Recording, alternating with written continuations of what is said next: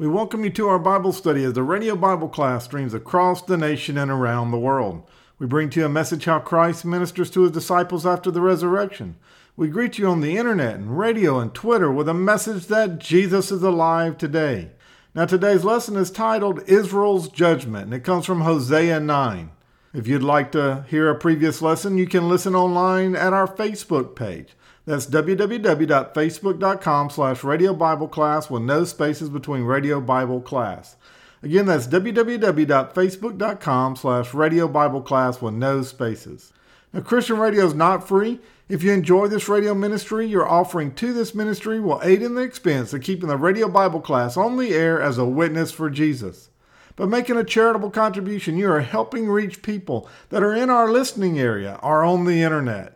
You can make a donation safely and securely by calling us at 601-483-8648, and there they can take your information safely and securely over the phone. Or send your gift to Word Talk Inc., P.O. Box 4334, Meridian, Mississippi 39304. Your gift to Word Talk Inc. is IRS approved as a 501c3 tax-exempt ministry. Hebrews 13:16 says, "Do not neglect to do good and share what you have, for such sacrifices are pleasing to God." Now, if you're a regular listener, you know that we've been journeying through the book of Hosea, and we are over halfway through. And in our study, we've seen God's tough love for his people. He's warned his people. He's been long-suffering. He's been patient. And all of this, Israel believes that it's no big deal, so they've just ignored God's warning. Now, one thing we should always remember is that God will warn us when we get off his plan for us, off the path that he has for us.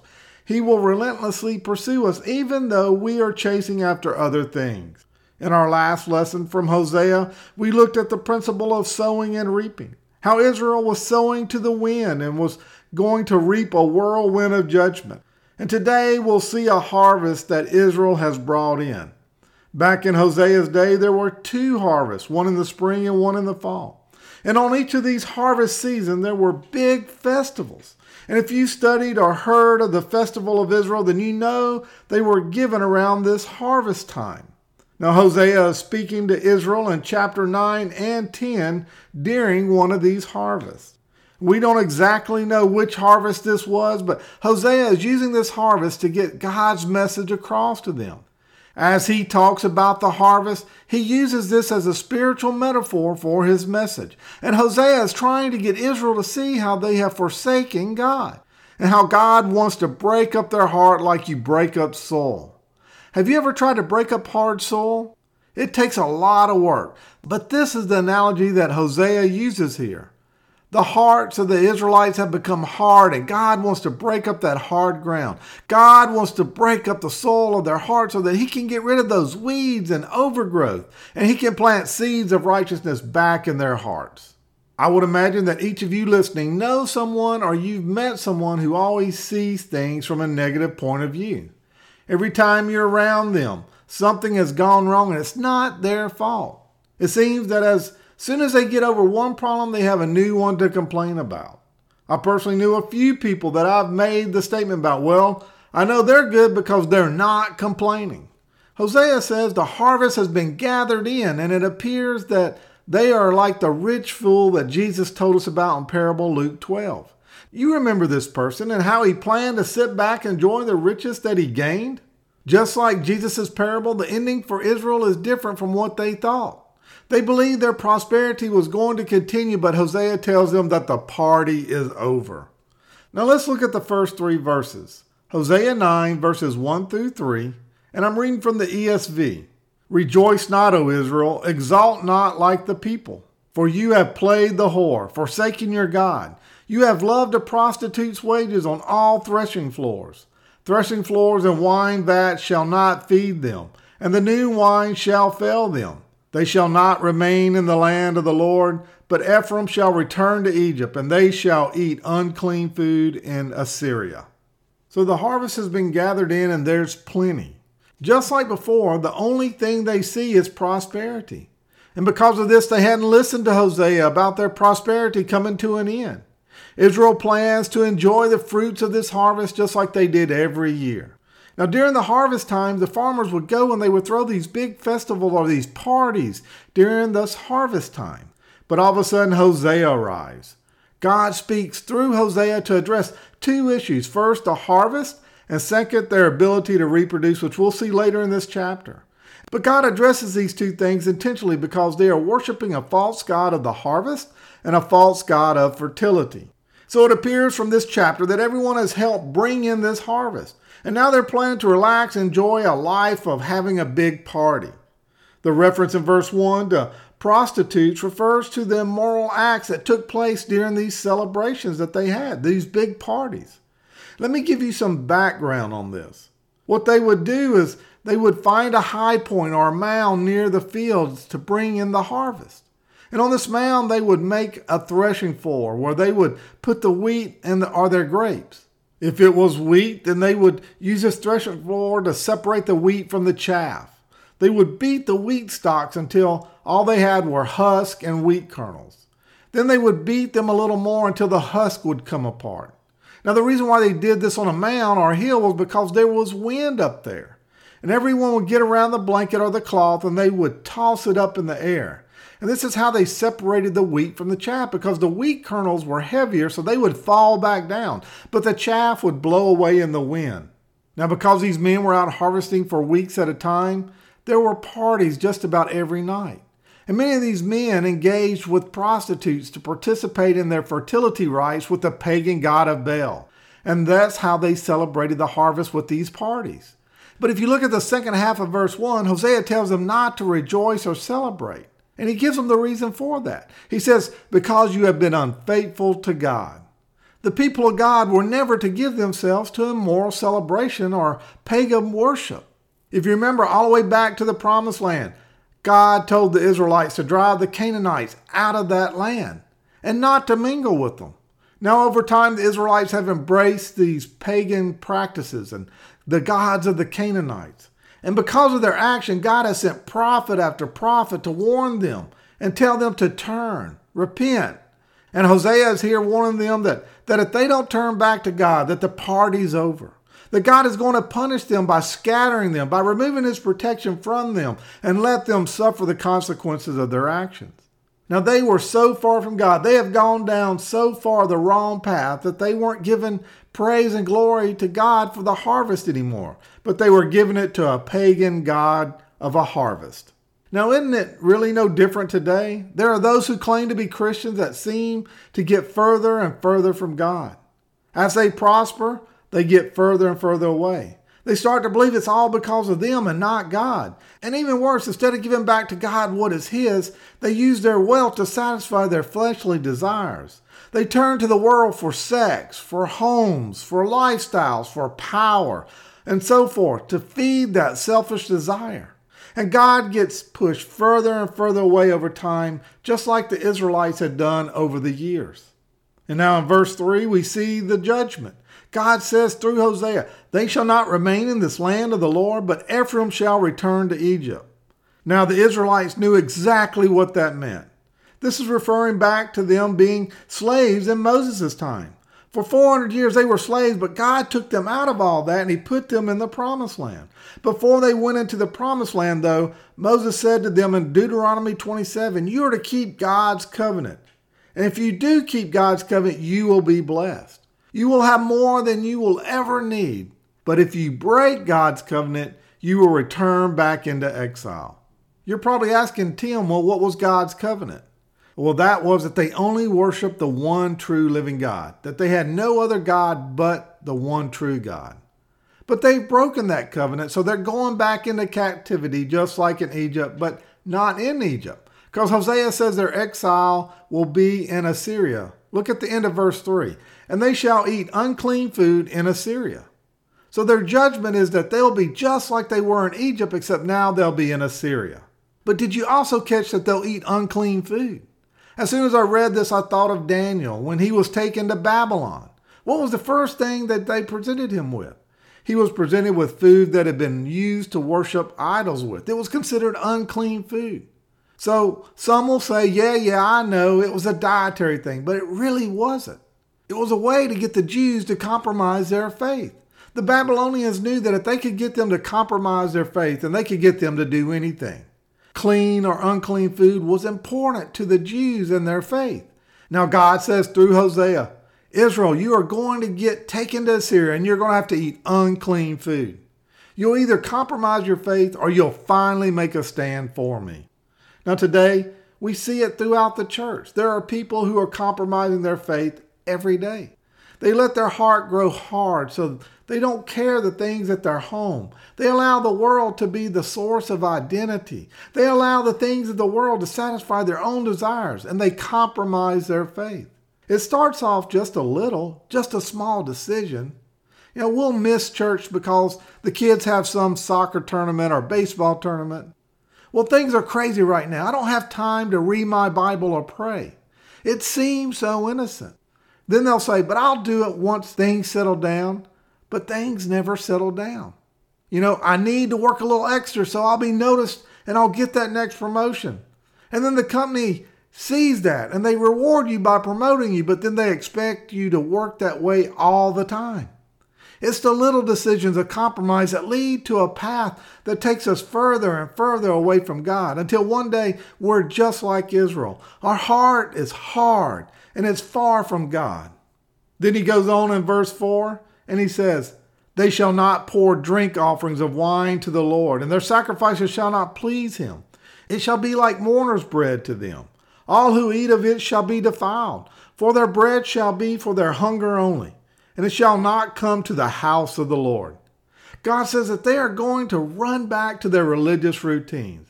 They think that they'll be able to take their wine and their animals, they'll be able to make sacrifices of God, and it will appease him. It always worked in the past, but God says, no, I'm not even going to reject it because I'm not even going to give you a chance to go to Beth Haven to do that.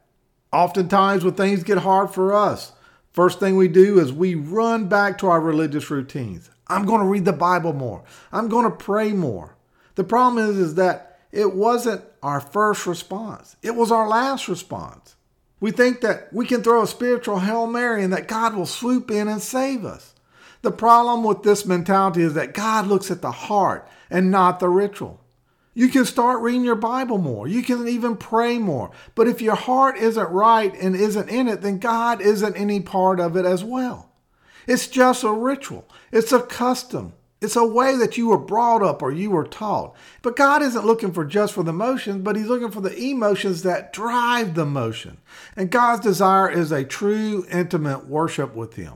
Not just some lip service and our heart far from him. Now look at verses 5 through 7. What will you do on that day for the appointed festival, on that day of the feast of the Lord? For behold, they are going away from destruction, but Egypt shall gather them. Memphis shall bury them. Nettle shall possess their possession, things of silver. Thorns shall be in their tents. Now here's what I really want you to hear in verse 7. The days of punishment have come. The days of recompense have come. Israel shall know it. Now I like the way the Message Bible reads in verse 7. Time's up. Doom's at the doorstep. It's payday.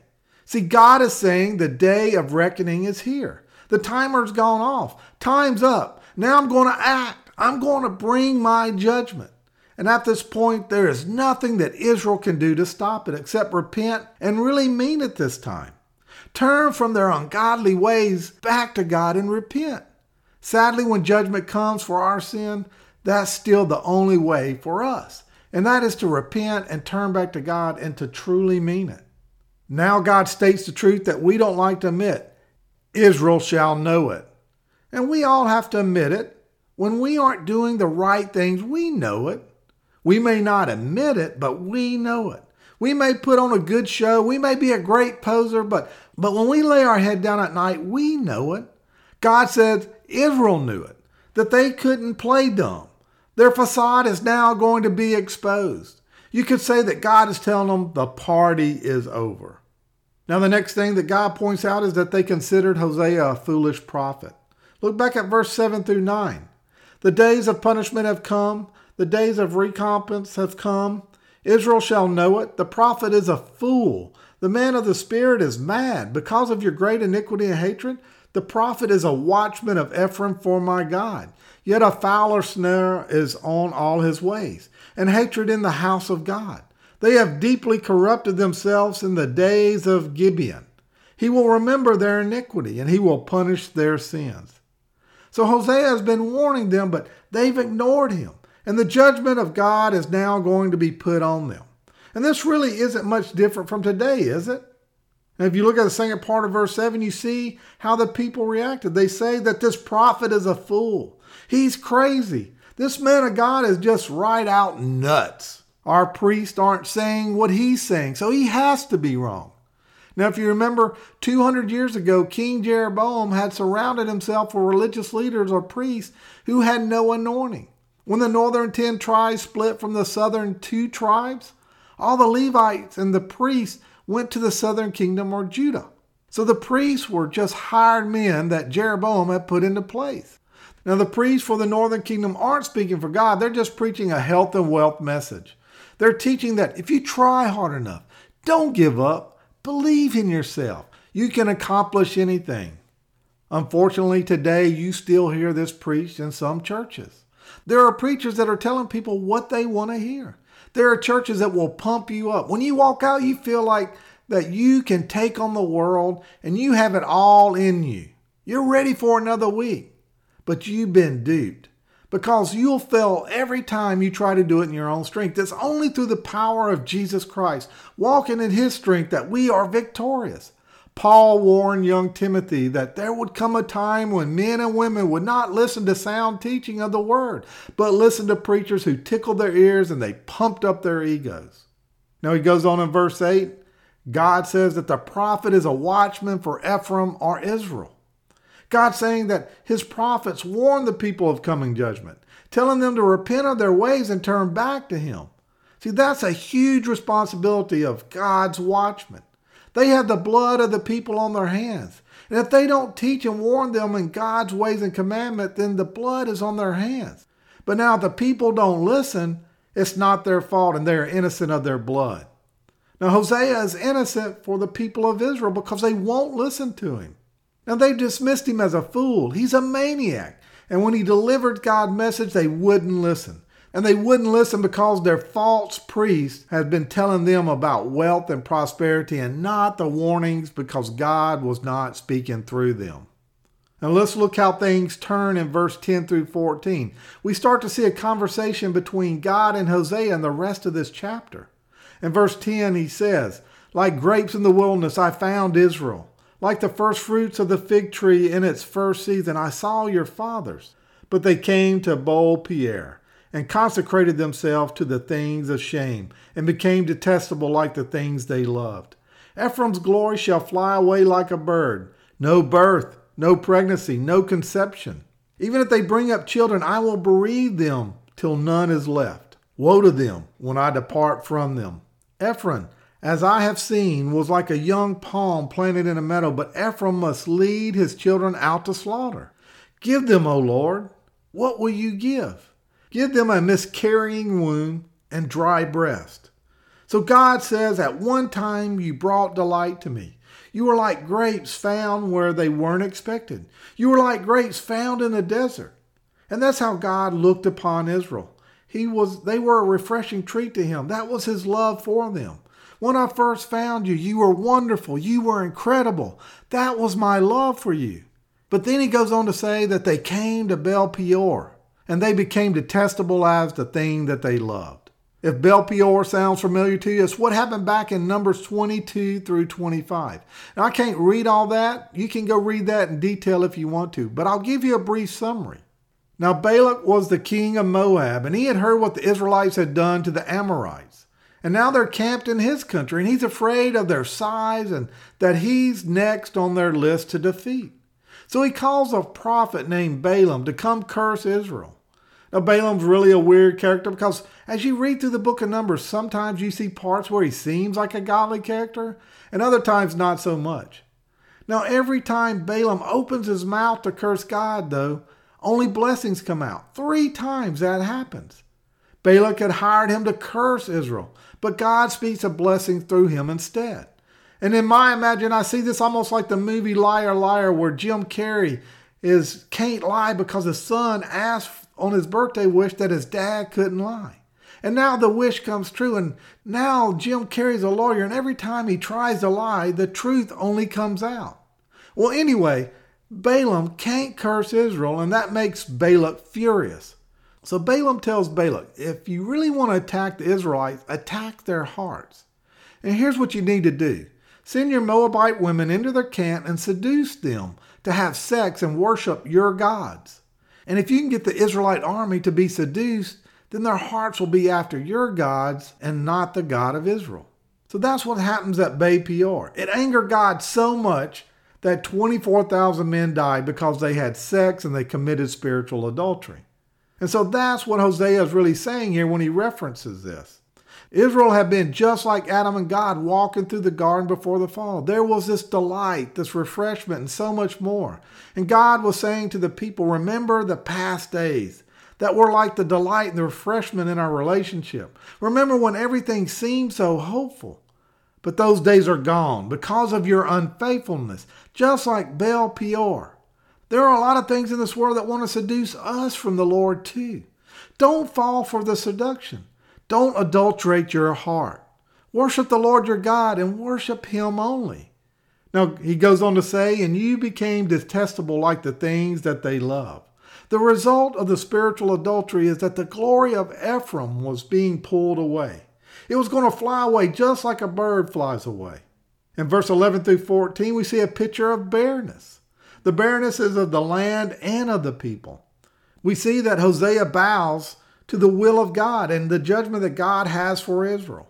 What an awful thing for Hosea to have to say to the people that he's a part of and he's called to speak to. God speaks to him, though, saying that he's going to dry up their womb and their breast. God is saying that if you're going to give credit to those worthless man-made idols, then I'm going to dry up your prosperity. I'm going to dry up your fertility. Then I'll cut it all off. There'll be no more conception. There'll be no more childbirth. And once you see that your idols can't help you, you will turn back to me. Again, this is tough to read and understand, but as we've seen throughout this book, God has given them a chance time and time again. He's warned them from prophet after prophet, but they just won't listen to him. You could read this chapter and form an opinion that God is not loving, but he's mean. But that's not the case. He's tried to warn them. He sent multiple messages through prophets to them, but they just haven't listened. So don't mistake mean with tough love. The question is, at what length does God have to go through to reach people? Think about your own life. Some of you listening have a testimony like this. You strayed so far from God that you were unwilling to turn to Him. And then God had to remove His protection from you so that you would quit doing everything in your own strength and you would eventually turn back to Him. That's when you finally cried out to Him. God knew exactly what it took, how much pressure He needed to put on each of us so that we would bend our knee and we would turn to Him. Think about the prodigal son's father. Do you think he was like Hosea and that maybe he prayed that God would make all his son's ways fruitless and restless? Maybe you have a prodigal child. Maybe you have a prodigal spouse or a father or a mother that doesn't know the Lord. Could you pray such a prayer? Could you pray that God would make all their ways fruitless and restless till they repent of their sins and they turn to God? Are you being mean or are you showing tough love? Now listen to verses 15 through 17 because we're out of time. Every evil of theirs is in Gilgal. There I began to hate them. Because of the wickedness of their deeds, I will drive them out of my house. I will love them no more. All their princes are rebels. Ephraim is stricken. Their root is dried up. They shall bear no fruit. Even though they give birth, I will put the beloved children to death. My God will reject them because they have not listened to Him. They shall be wanderers among the nations. It was at Gilgal that God had them cross the Jordan into the promised land. It was at Gilgal that Samuel anointed Saul king. Now really that was a rejection to God's rule over them. It was at Gilgal that Saul was rejected as king because he rebelled against God's word. God is saying that the way that Israel has behaved at Gilgal in the past is the way they're behaving now. They've rejected me even though I've blessed them. So in verse 15, we see the consequences of their sin. God will drive them out of the land. Their love for God has dried up like a vine. Listen to what Jesus had to say about this in John 15:5-6. I am the vine and you are the branches. Whoever abides in me and I in him, he it is that bears much fruit. For apart from me you can do nothing. If anyone does not abide in me, he is thrown away like a branch or withers. And the branches are gathered and thrown into the fire and burned. Jesus is saying that when anyone separates them from him, they are dead wood. They're dried up and they will bear no fruit. It is only through an intimate relationship with Jesus, who is divine and supplies us with all that we need, that we bear fruit.